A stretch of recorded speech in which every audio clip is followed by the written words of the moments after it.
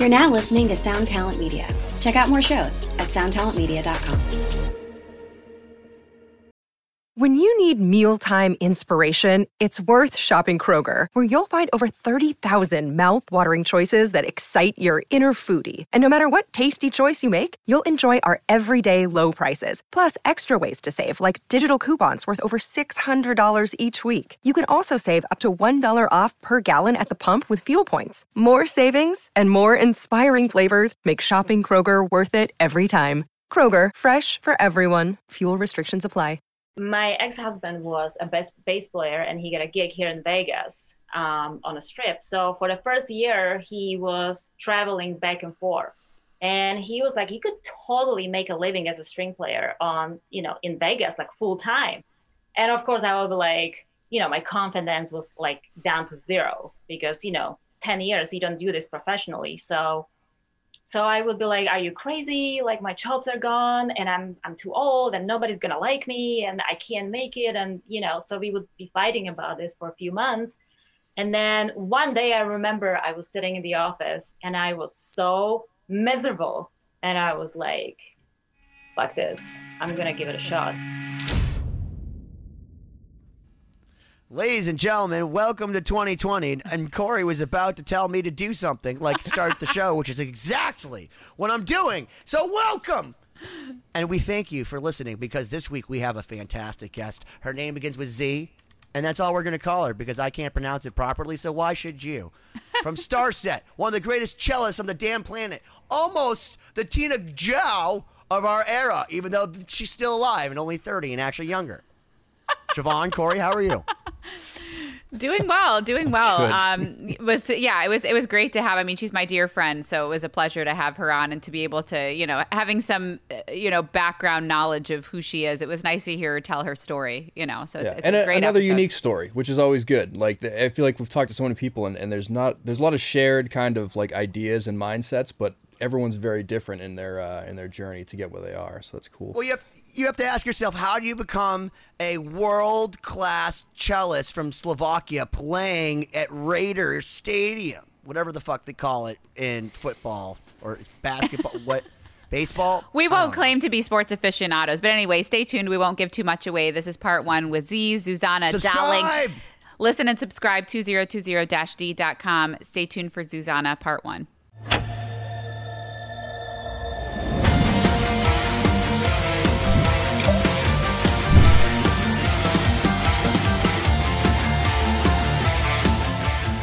Ladies and gentlemen, welcome back to another episode of 2020. I'm Siobhan Cronin here as always with my cohorts and my co-hosts, my Lost Symphony bandmates, our sponsor, Lost Symphony Chapter 1, 2, and 3, Benny Goodman and Corey Peza. How you guys doing? Doing good. It's been a minute. Enjoying a nice cocktail, drink, whatever excited we're having to see right you. now. Polar seltzer. Yeah. We put this down to once a week because it's a lot to drink in. My mom only has so many hours in the day, even in her retirement, to listen to us. So we're like, now we're not so stressed for episodes. So it's like, I feel like I haven't seen you in forever.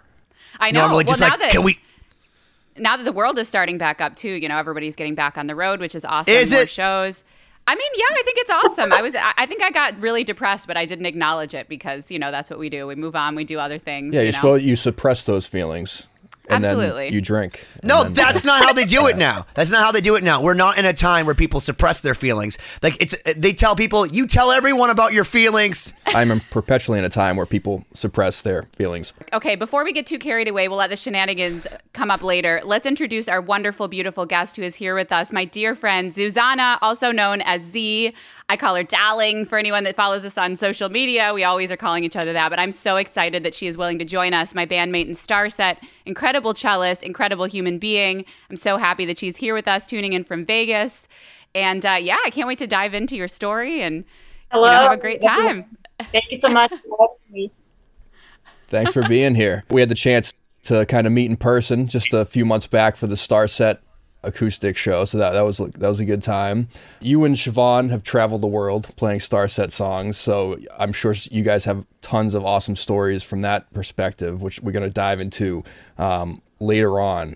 But as always, it's a good story to hear how a cellist gets into the rock and roll world. So can you tell us how you got into music in the first place? Since I can remember, I was like singing and I was like really into the music, and my dad is a musician, and I have a brother and a sister. I'm the oldest, and we all are musicians. So when I was like 6 years old, my dad obviously noticed that, you know, there's something. So he kind of asked us like, do you guys want to like play an instrument? And we were like, yeah. And so he asked me like, what is your favorite instrument? Like, what would you want to play? And I said, I want to play piano. But my dad was like, well, you know, we don't have money to do the piano. Why don't you start with the recorder? I love this story. So I was like, okay. So I'm like, here I am, 6 years old. This was like a sexual protection thing on your father's part. It's like she's never gonna get any boys with the recorder. We'll keep her safe. Oh my God. Well, I'm engaged. Yeah. Yeah. Well, you changed. Are you playing the recorder now professionally? No. Hey, let's not hate on recorder I rest players. my case. Yeah. Okay. So anyway, so yeah, you know, I feel like anybody can play recorder, but I actually played recorder for 5 years, and I basically brought it to another level.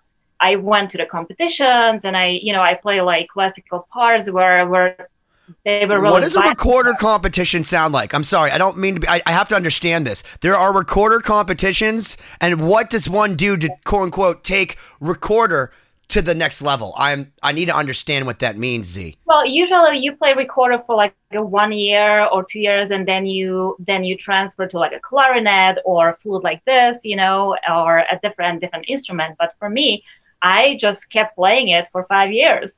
And so, you know, I was like reading the violin parts, violin pieces, because I was just so bored with the flute pieces, you know. So then we did that for like 5 years, and then when there was a time to actually play this flute, you know, I couldn't do it. I couldn't like make it sound like it just was not happening. So I was like so pissed off that I actually quit music for like about 2 weeks. Okay, here I am, 11. That's the most intense recorder story I've ever heard. That reminds me of the time people like I played guitar, and then someone gave me Guitar Hero, and I tried playing the same song on Guitar Hero on like PlayStation, and I couldn't do it, and I gave up music because I couldn't play the video game. Right, you get like pissed out. Like I was so frustrated. So I was like, all right, well, I'm quitting music. So it was about 2 weeks, and of course my dad saw me being like all antsy and just like not being satisfied, you know. So he's like, what about cello? And of course I don't even know what it is at that time. Like what's that? So he shows me the picture of the instrument, right, of the cello, and I'm like, I'm not playing that. It's like, it's huge. It's bigger than me. So and he's like, come on, let's try it. So, and it was like it was such a pain in the ass to find a cello teacher, because I'm from a very small town, and there was like nobody teaching cello in my town. Where are you from? Yeah, before we gloss over this, you're from Slovakia. You need to tell more stories about like where you grew up and like the whole, because you know us Americans. Yeah, because you're exotic, totally but even if I was at a bar, I wouldn't know like what to peg you as exactly. So like, tell us what type of exotic. Yeah, so tell us where you grew up. Yeah. So I am from this little small town from Slovakia. The name of the town is Handlova. Can you guys say it? Handlova. No. Oh, that's perfect. Handlova. Very nice. Baklava. It's like baklava. I knew that was coming. I drank so much tequila last night. I have a hanglava. Oh, so yeah, you have a hangover, handlova. Okay, well that sounds good. Oh, we can use that from now on, as you guys are like getting sip of your cocktails. Oh yeah. Yeah, so yeah, it's a very, very little town. There's probably like 5,000 people living, you know, in the town, and we actually had to go get a lesson to the next town because there was nobody teaching a cello in my town. So we went to the next town. Did your dad have a background in music? Like, why did he choose cello? Is there any reason? He just loves strings. Like, yeah, he didn't. He's like, the cello, it just sounds really nice. It's like it reminds him of like a human voice. Well, maybe he was smart. He was like, listen, this girl could be playing at a stadium. if we just make her bad, like, look what she did with the recorder, okay? That's a silly instrument. Imagine if she had a cello, and nobody plays cello, not even one of the 5,000 people in this damn town in Slovakia, not the Czech Republic, Slovakia, okay? Don't confuse the two.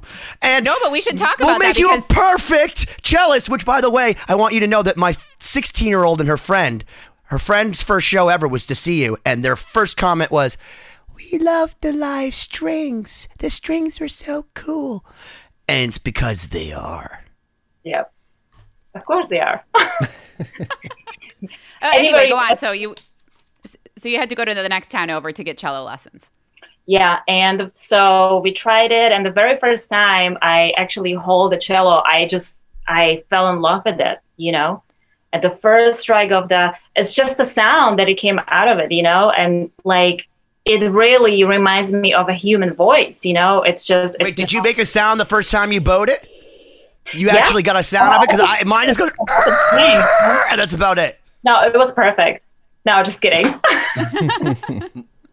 Yeah, no, it was, I don't know how he knew, but I feel like it was meant to be, you know, and ever since I played cello. And I was 11 years old, yeah. So that's how I started with cello. That I literally did not want to play cello at first, you know. Yeah. One interesting thing I want to highlight that we've talked about before that I think is super interesting, especially for us as Americans that are born here. You got to experience, not got to experience, but you did experience what it was like to grow up a little bit under communism. Yeah, it was definitely interesting. I mean, my parents remember obviously more than I do because, you know, the communism fell in 1989 and, you know, I was 11. That was the year when I started playing You're cello. Older than me? Yeah, That's what I'm trying to tell you. No, I know, but and she I'm looks just saying, younger like you than- and yeah. no, is it a cellist thing? Because Mariko, she looks like she's like cryogenically frozen. So Right. like, is it is it cello Star keeps you Set? young. Yeah. Is it Could be. Star Set? I mean, I don't Siobhan know. looks good for her age, but like you and Mariko looked like you got stopped in time. I think it's Vegas, to be honest. It's like the right combination of like The good desert. lifestyle. I hope you wear suntan lotion. Always. Yeah, but I don't know. I mean, I feel flattered, you know, but yeah, as I was saying, like the communism fell like when I was very young, you know, so, but I do remember stories from my dad because my dad used to have a band and, you know, they played like parties and weddings and stuff like that. And they actually had to go in front of the judges and, you know, they have to like play in front of them the songs and they would actually say like, you can play this, you can't play these songs, you know what I mean? They would like you could have long hair, you couldn't wear like a Led Zeppelin t-shirt, you know. It was just like so crazy to me, you know. But yeah, it was very controlling and I'm Did glad anyone ever fake them out and be like, we're gonna play Prayer Jaka and instead played like Slayer? yeah, What would no, they do? What would they do in Slovakia if you're like you fake them out with I think under they would communism? shut Do you you down. know? I think they would like shut you down. Like I think you would not be able to perform At all. you know. Yeah, there were like a lot of artists from Slovakia who ran to America, you know, during the time. And then like 20 years later, you know, they came back finally. So let me ask you, as an 11-year-old, did you have a vision that you would eventually leave the country and move to the U.S.? Or like at what point did that enter your mind? So I've never could imagine leaving my country. You know what I mean? It was just something that, I mean, you gotta have balls, you know, and I felt like I've never had balls to do that, you know. And then one day I met my ex-husband now in my country, and that was the number one reason why I came to US. But before that, like I was never like, oh my God, I want to go to US, you know, I want to go live there, you know, because I couldn't even imagine leaving my family, you know. To this day, every time I start to think about that day when I was leaving, I still get emotional about it. Like, so my dad, you know, like losing it, you know, and saying like, don't worry, like you're going for better. You're going to have better life. You're going to have more opportunities, you know, but it was like heartbreaking, you know, to see that. Yeah. But yeah, never it was one of the hardest things that I've ever done in my life, but it was also one of the best things that I did in my life, because the opportunities are just countless. Yeah, you're certainly taking advantage of them too, because you're a busy girl. Yeah, definitely. Like, as when it comes to music, you have so much more opportunities here, you know.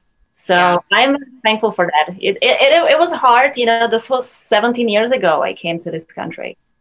2000. So, like, when you figured out that the cello was your spirit animal, and that you started becoming one with it, did you say to yourself, I'm like Jacqueline Dupri, and that I could sit there and it doesn't matter that I'm going to get MS.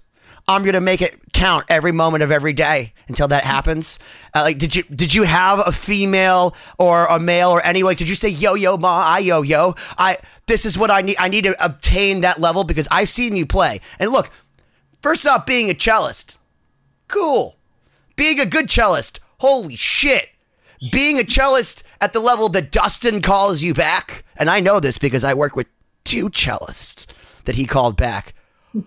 Wow. And I can understand because you're like a unicorn. You're because you could do anything you want, because everyone needs a cellist. I always tell people, play the bass. Everyone needs a bass player. But literally, like, people need cellists.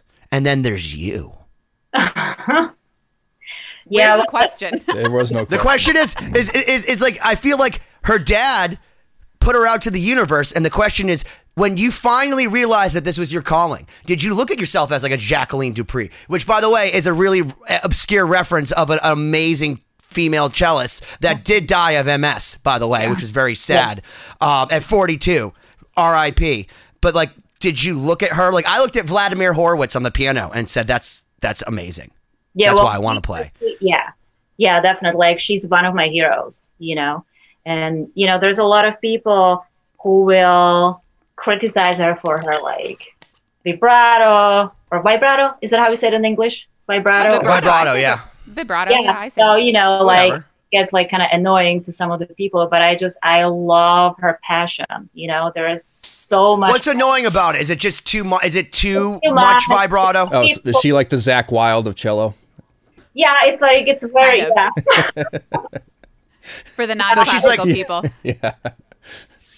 So do classical people have like this religious argument like guitarists where they're like, well, you want to utilize vibrato like makeup where you don't notice it unless it's gone. And then some people are just like, bitch, I'm going to dress like I'm on RuPaul's Drag Race.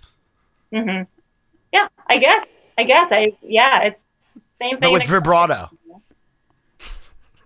Yeah. Well, I think just like anything, if you have a unique sound, that's what draws people in. And she definitely had a unique sound and a unique presence. And, you know, it was one in a million, you know. So whether people liked it or not, it was definitely distinctive. Well, especially with like classical music and classical instrumentation, it seems like there's a lot, it's a lot harder to push boundaries, maybe more so than in rock and metal and stuff like that. Not that there isn't, you know, pushback if you're trying to do something really original, but I can imagine it's a lot more difficult.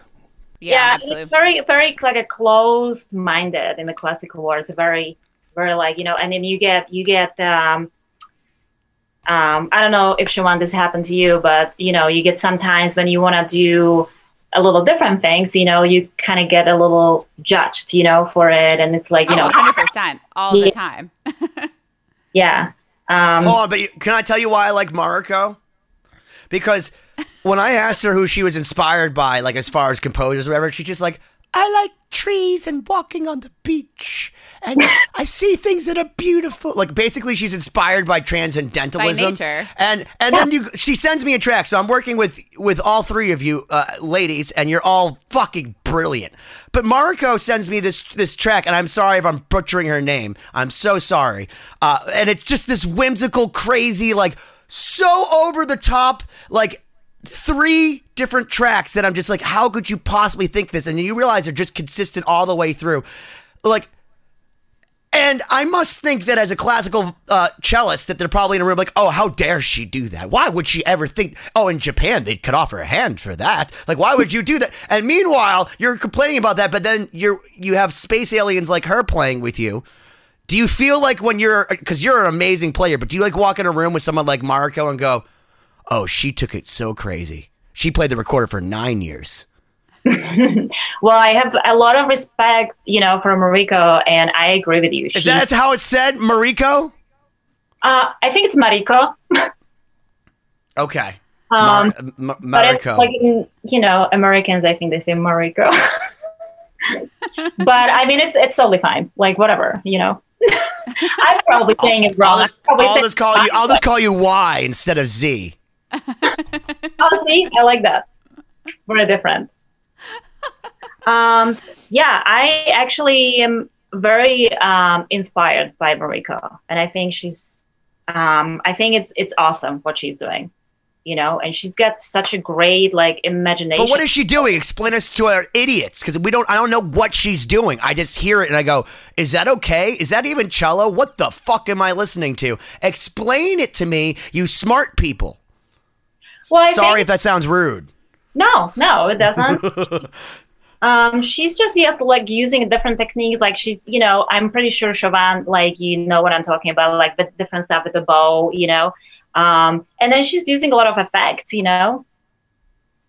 when she's recording it, and so what's your classical minds think, you and Siobhan? Like, what are you supposed to, I know you've been ingrained to think things. I know Siobhan is staggered with indecisiveness because she's had all these professors and conductors be like, no, you would never flat that fourth. That's the stupidest. Why would you ever? That's not harmony. That's dissonance. That's the definition of dissonance. So I feel like, do you guys have like that in your, what are you hearing when you, as classical people, when you hear that kind of crazy technique and she's going through effects? Do you go, oh no, you should never do that? Like, does that go through your head, or do you go, you're the one that stood up at the end of the bus?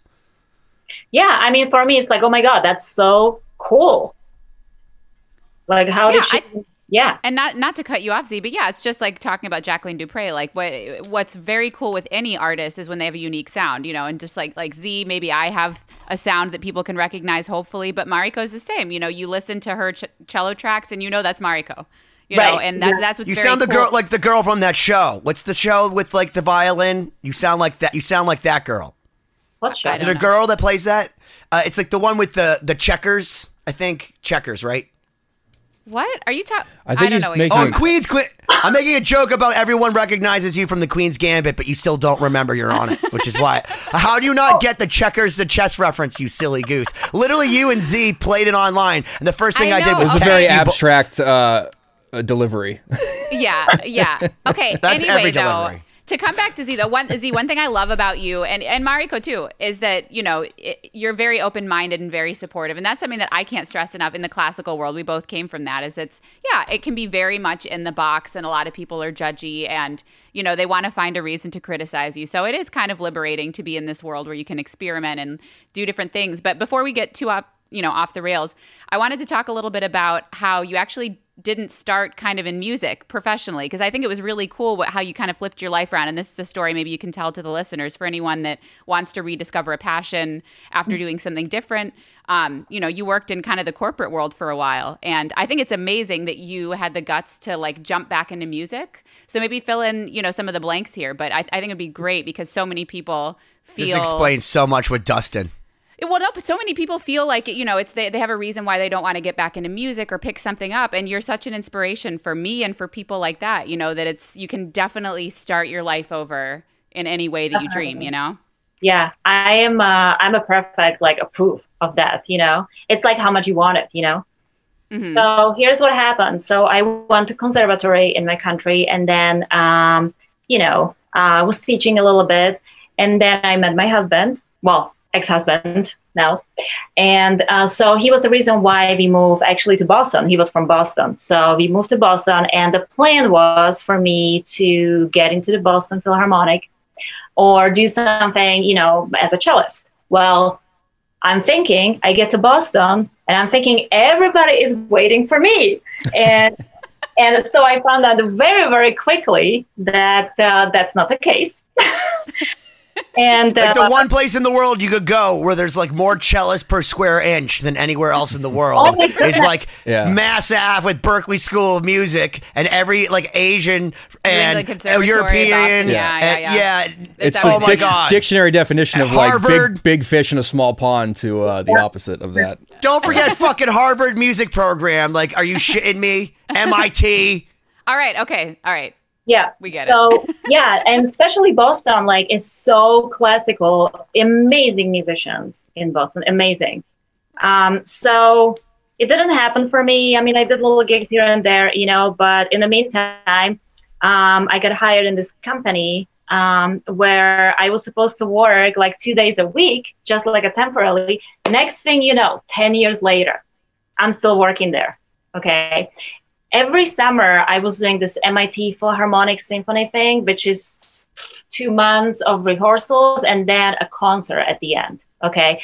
But that was like, it was like a voluntary thing. I mean, I did have to go audition for them, but it was basically a volunteer thing. It wasn't a paying gig, but I just did it. So I have something and I keep a little bit of those classical chops, you know, in it. But it was really hard because I would be practicing like really hard for those 2 months.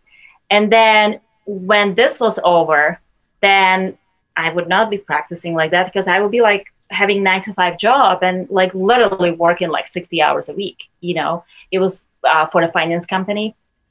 And I learned a lot in that company. So I wouldn't say that it was complete waste of time, you know, but I've never felt like my soul was fed, you know, I always felt like something is missing, you know. And then my ex-husband was a bass player and he got a gig here in Vegas on a strip. So for the first year, he was traveling back and forth. And he was like, he could totally make a living as a string player on, you know, in Vegas, like full time. And of course, I would be like, you know, my confidence was like down to zero because, you know, 10 years, you don't do this professionally. So I would be like, are you crazy? Like my chops are gone and I'm too old and nobody's going to like me and I can't make it. And, you know, so we would be fighting about this for a few months. And then one day I remember I was sitting in the office and I was so miserable. And I was like, fuck this. I'm going to give it a shot. You know?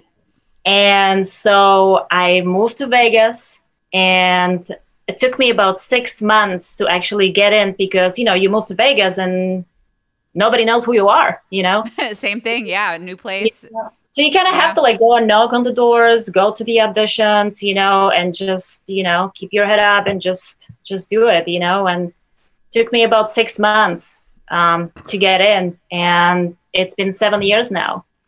Can you talk a little bit about the process of getting back in? Because I think it helps to talk practically about, like, what did you do? Was it practicing? Was it talking to people? Because, you know, I experienced a similar thing when I moved to Miami. You know, it's just like you realize no one's waiting for you, right? You show up in a new place and there's plenty of other people to do what you might be able to do. So, like, how practically did you approach that? So it was a lot of researching online and actually by word. Is that how you say it? Like word of, or like talking to people, word of mouth? Talking to people, talking to people. And then, you know, the people will be like, oh, hey, there's a Bella Electric Strings. They're looking for string players, you know, and then you see ads, you know, on the Facebook, like I remember seeing Bella Electric Strings on the Facebook and like see all these blonde girls, because at the time that was the thing, like everybody were blonde, you know, and I see all these girls, I'm like, yeah, I will never be in this band. Like, number one, they're like super hot, you know, they're all blonde, you know, like it's not gonna happen. And next thing you know, there's an ad on the Facebook, you know, if you're interested, you know, send the applications to, there was a link to their website, you know, so I actually had to like send them, you know, pictures and, you know, informations about me. And then they would actually send me, I remember that it was the Purple Haze by Jimi Hendrix. They would send me the track and they would send me the chart and they were like, record this. You can record it on the iPhone and then send it to us. And then, you know, I did that and then I got in. So Nice. Purple Haze on cello? Yeah, it was basically like a bass lines, you know, that they wanted me to like record. And send it to them. So they actually wanted to hear the audio, but also see the video, you know? because that's a lot. Charisma. Yeah. And also like the present, which it sucked 7 years ago. Like I would be so shy and like scared. I would be like this. We still talk about this when we do videos, like to this day, because that's like another symptom of classical training is like try and minimize the amount of movement, because like anything that doesn't contribute to the sound, it's like people will say, oh, you're being histrionic, or this is totally unnecessary and it's taking away from the performance. And then meanwhile, in the rock world, it's like, how schmaltzy can you be? Yeah, right? exactly. And it's there's a big learning curve with that too. Yep, definitely completely different world. And you know, because a lot of people listen with their eyes, you know. Yeah.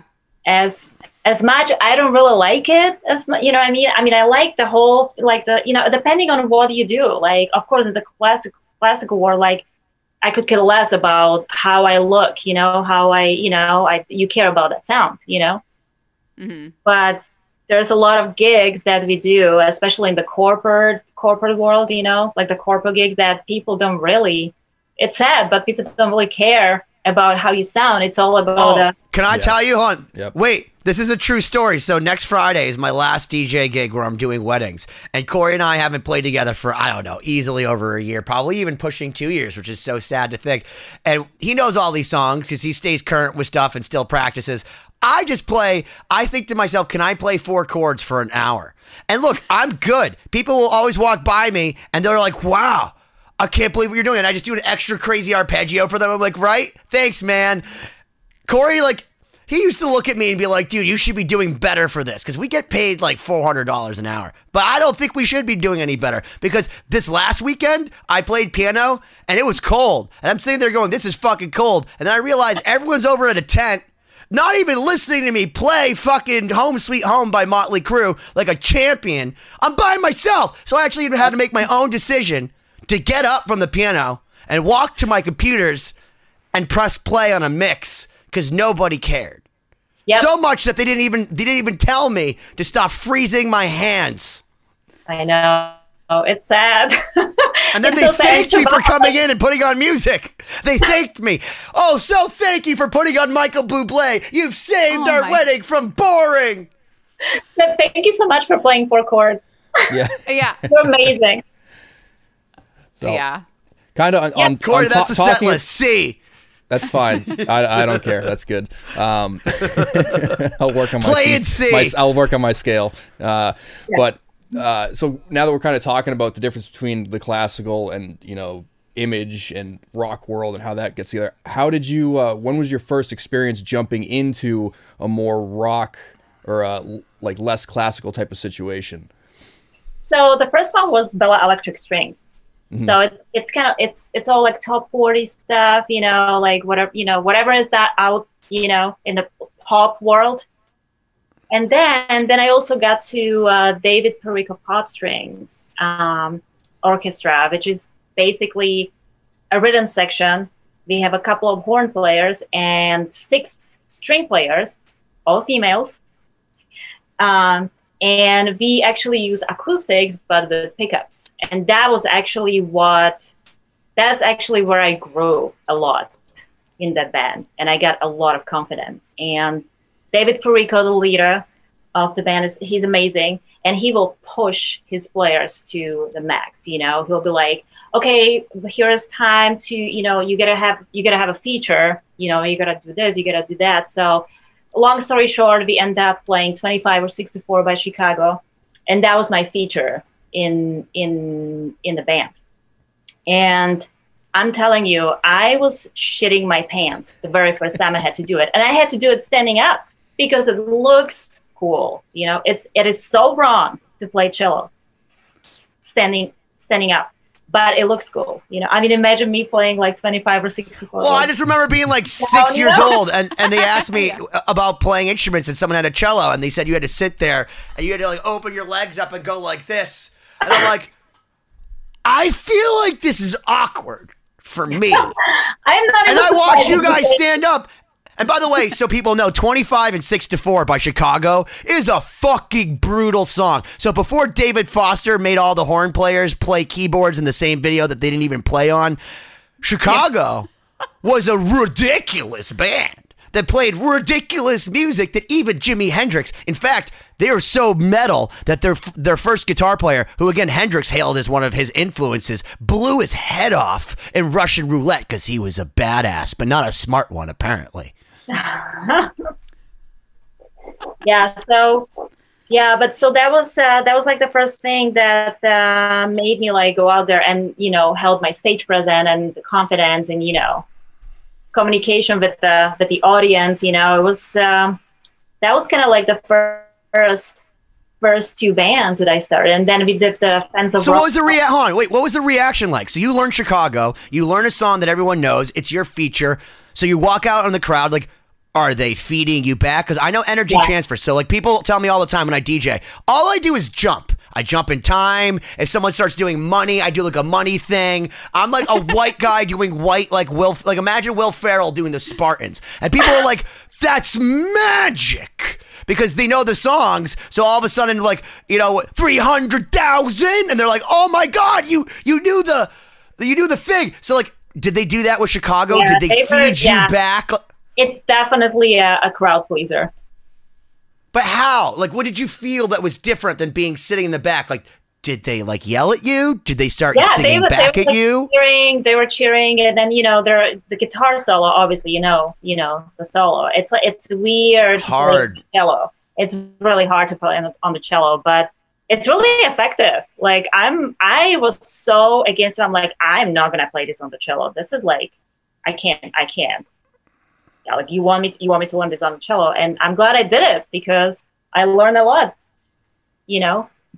Yeah, just to comment on that, I think like experiences like that, I agree, are amazing, where you have the opportunity to like be in a band or a project and grow, because you kind of need that, you know. And I notice now after many years like playing with Starset and doing, you know, other rock or pop gigs or whatever, you re-encounter people that are still strictly immersed in the classical world, and there's a microphone and they're like, I don't know what to do, you know, or it's like people are screaming and they don't know what to do. It's like it's a completely, like, even psychologically, there's like a very big like period of transition, and you kind of need that, like not just doing one-off stuff, but being with a group steadily, you know, for a while, so that you can. But really she mentioned something really cool too that I really admire that you've done as well, Siobhan, is taking guitar music, for example, and playing it on cello. And I know that you like sit there and learn a lot of guitar solos and all that stuff. And now, like, I'm a pianist mainly, and I'm trying to write better guitar parts. So a lot of things I do like automatically on piano that people go, wow, that's amazing.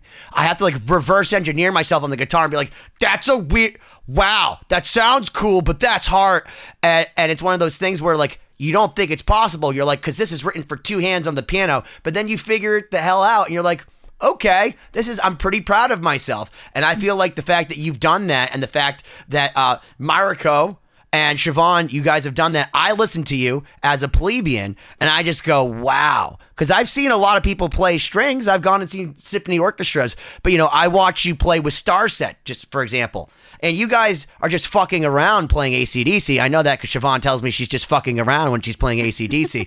But to me, I'm like, is she playing Angus Young on an electric violin? And wait, that girl's supposed to be sitting down doing that crazy open leg thing, but she's standing up. Is that even possible? Like, and then it sounds rock and roll, and then you got the DMX 512 protocol. Adam's just sitting there in space, just floating because the lights didn't go on.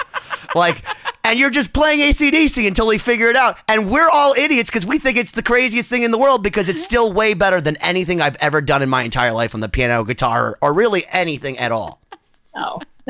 There was no question. I was going to say that's. It was just a giant run-on statement. No, but that's what's great about music, though, in general, is you can recontextualize stuff, and that's what makes it cool. You know, it's like it's just a matter of time before a lot of people are going to be doing these things on strings, right? But it's cool to kind of be on the edge of that, where it's like, you know, people are just starting to, especially with social media, getting more comfortable with the fact that, like, okay, other genres exist, and you're like the Offenbach of our time. But coming back to the Pop Strings, to pay some accolades, they're now the house band for the Raiders, which is huge. So going back to the beginning of your journey, now she's playing a giant stadium with the same group, you know, so talk about a trajectory. With who? I'm going to say who, like the owl. With who is she playing with? Who? You want to tell we us know about her. it, Z? Yeah, so it's so this band, it's called David Perico Pop Strings Orchestra. And so right before I went on the tour, they did audition for Raiders to be their house band during their games. So How many people show up to a Raiders game? What's that? How many people show up to a Raiders game? I don't know anything about basketball. So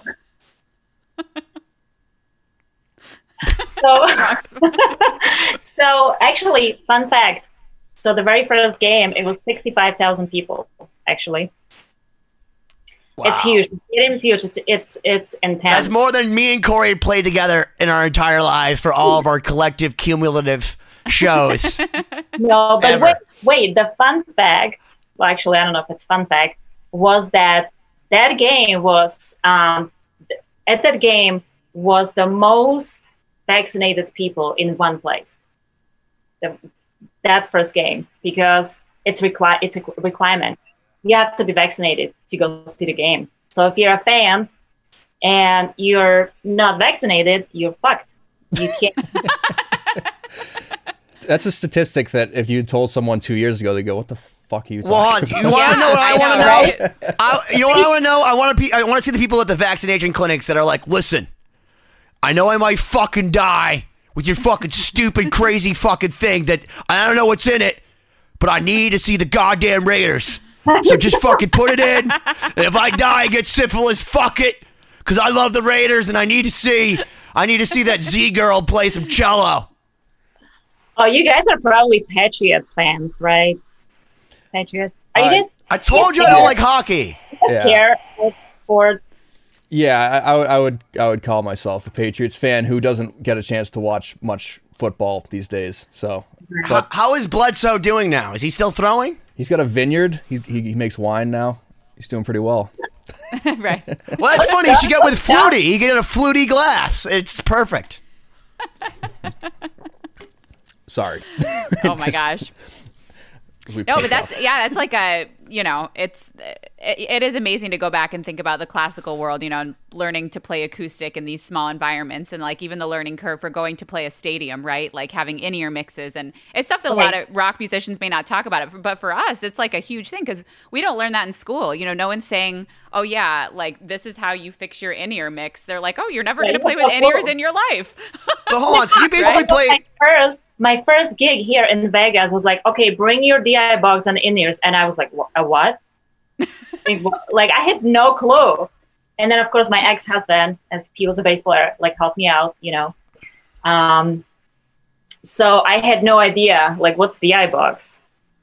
Wait, what? Yeah, I can relate to that. It was, and my very first pickup was awful. I got this Fishman, I think it was a Fishman, and it sounded so bad. I was the same. I had that too, and yeah, it was horrible. When I first joined Starset, that's what I had, and they were like, "Your violin sounds like a trumpet." I'm like, "Well, you know what you need to do?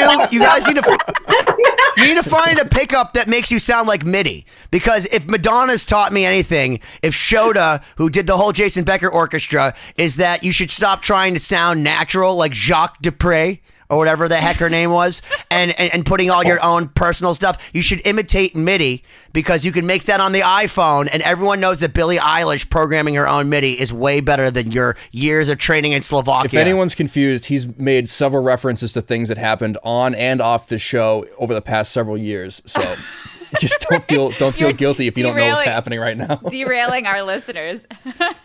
I visualize Ben's rants now as the Wile E. Coyote when he runs off the cliff and doesn't realize that he's got nothing below him. And then when it stops, it just crashes. That's how every time this happens now, it's what I see. It's a lot like my Apple computer. Oh my God. But it's funny that you mentioned like bring your DI box. I mean, I don't play at the Raiders Stadium. I don't play on these big tours and festivals. I've had a couple of good gigs, but even I don't have to bring my own DI box. Like, tell your sound guy to get his shit together. Like, what's wrong with you? Buy a DI box for your string players. Come on. And by the way, how crazy is it that realistically every night you're playing for like a sold out U2 crowd, and like even though it's for the Raiders, like, how cool is it that you guys are literally playing every single night to the same as like if Billy Joel were to play Fenway Park in Boston, but like every game? Yeah, it's pretty intense. Well, I mean, obviously it's every home game, you know. So I think yeah. 10. I think it's like 10 total. Of course, I don't get to play all of them, but I did play 2. I got the experience, you know, because you know I'm busy and I gotta go.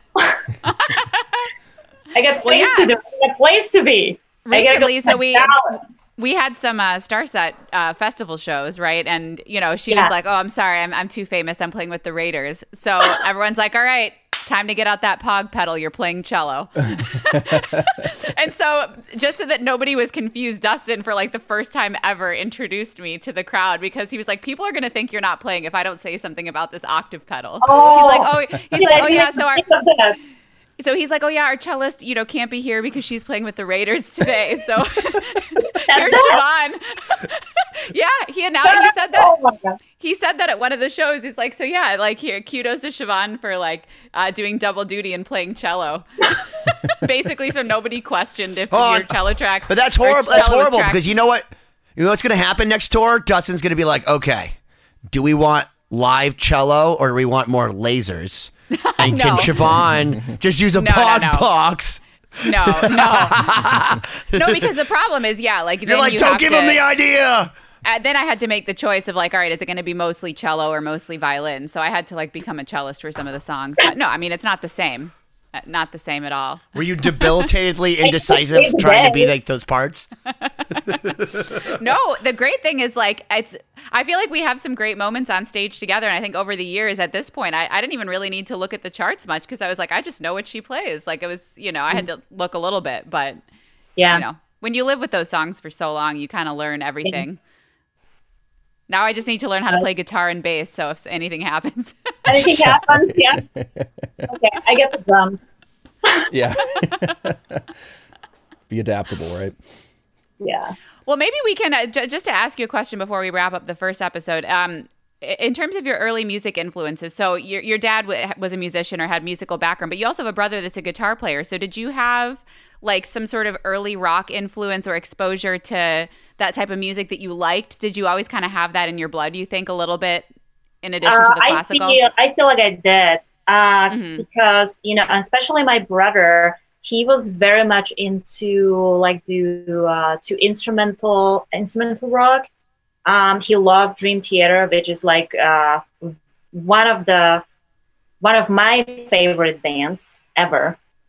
And then he listened. What's your favorite Dream Theater record? You got it. No, you can't say a thing like that in front of Corey and I, because I know Corey was a fucking total nerd at one point, being like, "Pull me under, pull me under." Yeah, that's one of my favorite. That's songs. the one. No, off Awake. I love no, but you know my absolute favorite is the one when they have that 25 minutes medley. It's the first song. Change of Season. Yeah, yes, that's my favorite song by them. No one says that ever. That's my favorite record. That's the classical musician in us. I think that's what it is. Yeah.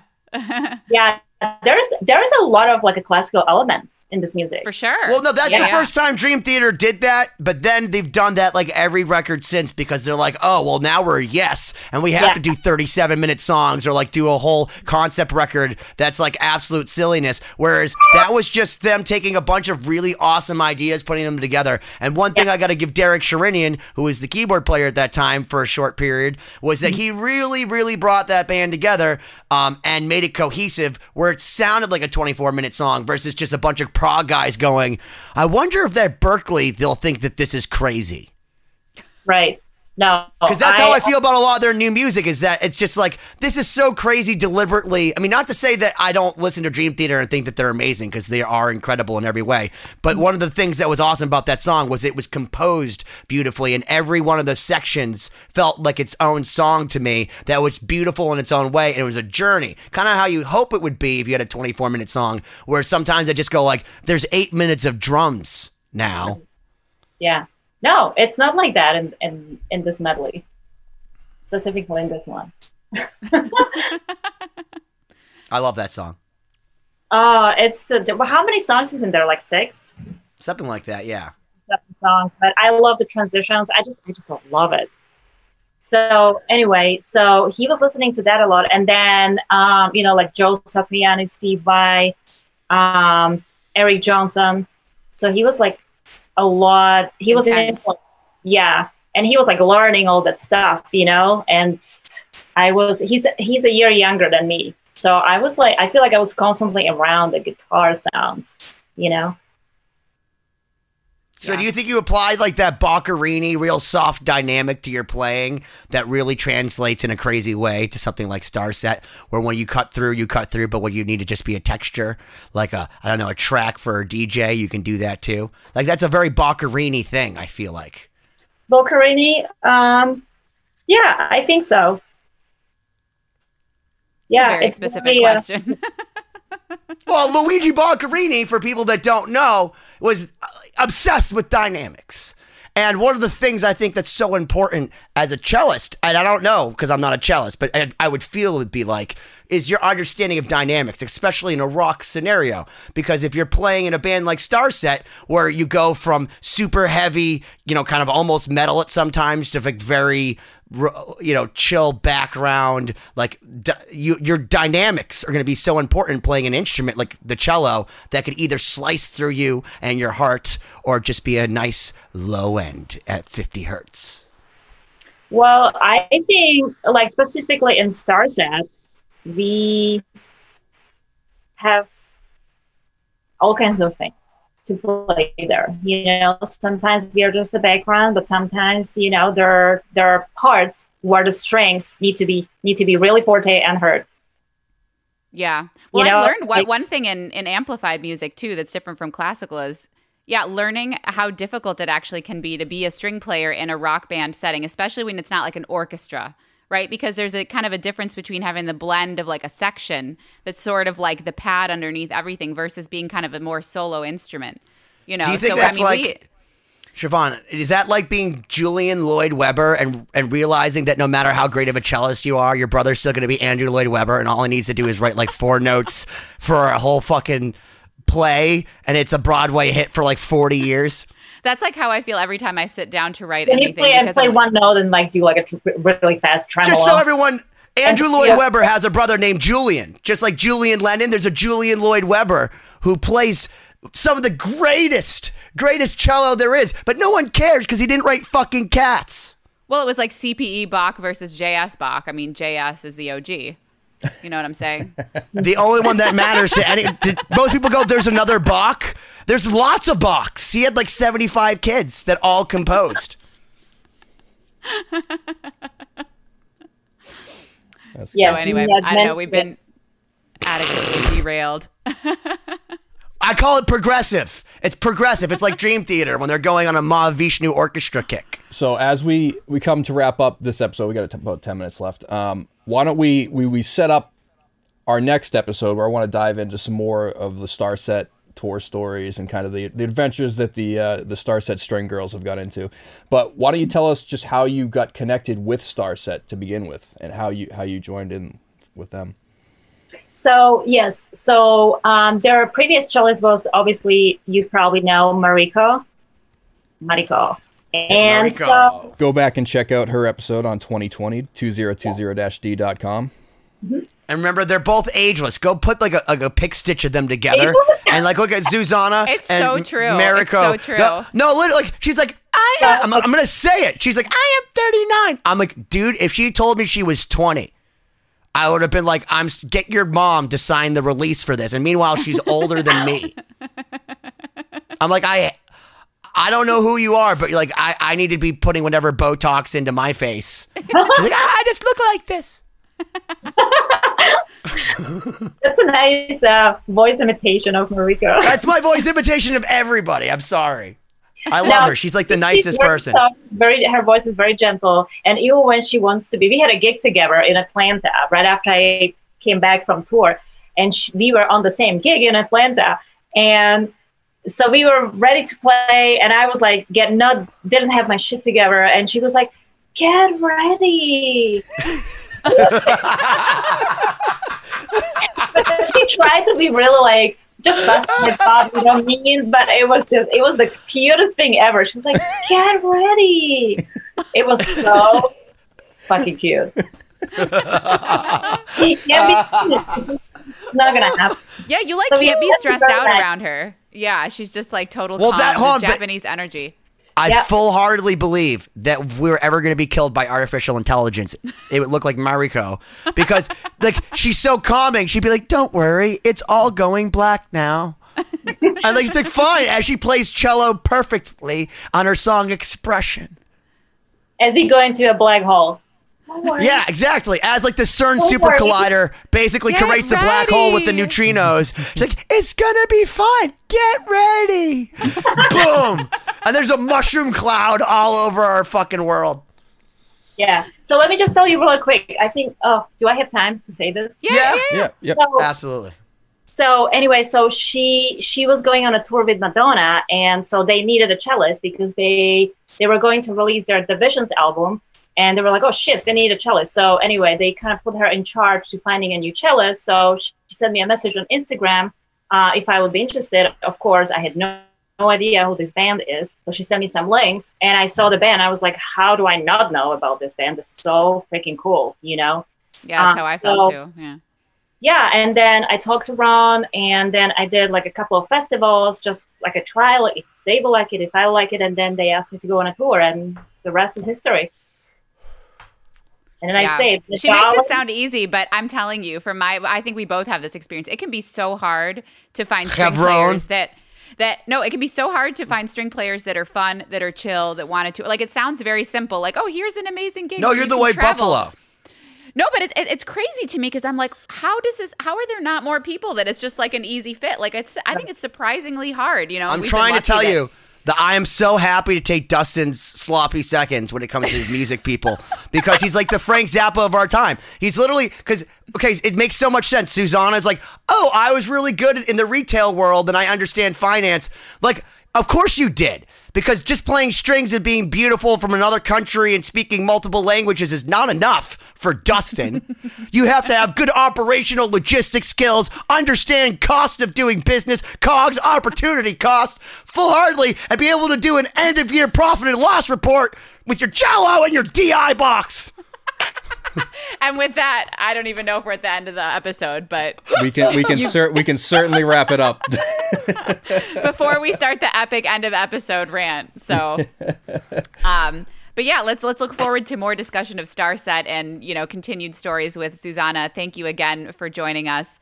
This has been 2020'd Part 1 with Susanna. Stick around for Part 2. Thank you, as always, for checking out this episode of 2020. Please visit 2020-d.com. Like and subscribe to the podcast so you don't miss out on future episodes. This week's throwback clip of the week is from episode number 78, featuring Brock Richards of Starset. Check it out. Just think about like what most people or what people get out of songs, like especially like in some of the Starset fans, man. Like you have people come up to you and say like, man, your guys' songs really pulled me out of a dark place.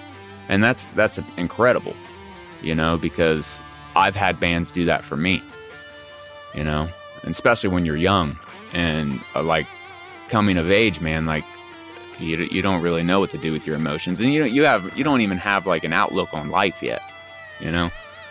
Like, most kids don't even understand. High school rocked.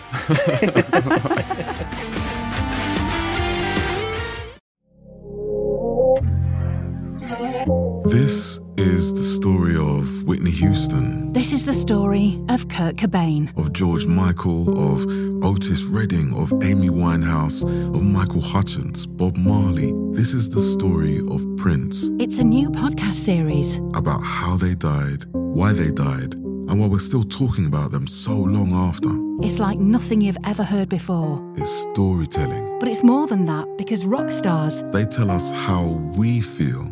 They change our mood. They change the clothes we wear, the people we hang out with, the way we remember things. It's them who give us those ludicrous moments, the ones where you're jumping around, singing your heart out, feeling understood. And it's those moments we'll help you remember, the ones you're thinking about right now. That feeling. That feeling. It's coming soon from Crowd Network. Just search for Death of a Rock Star on your podcast app. And subscribe now.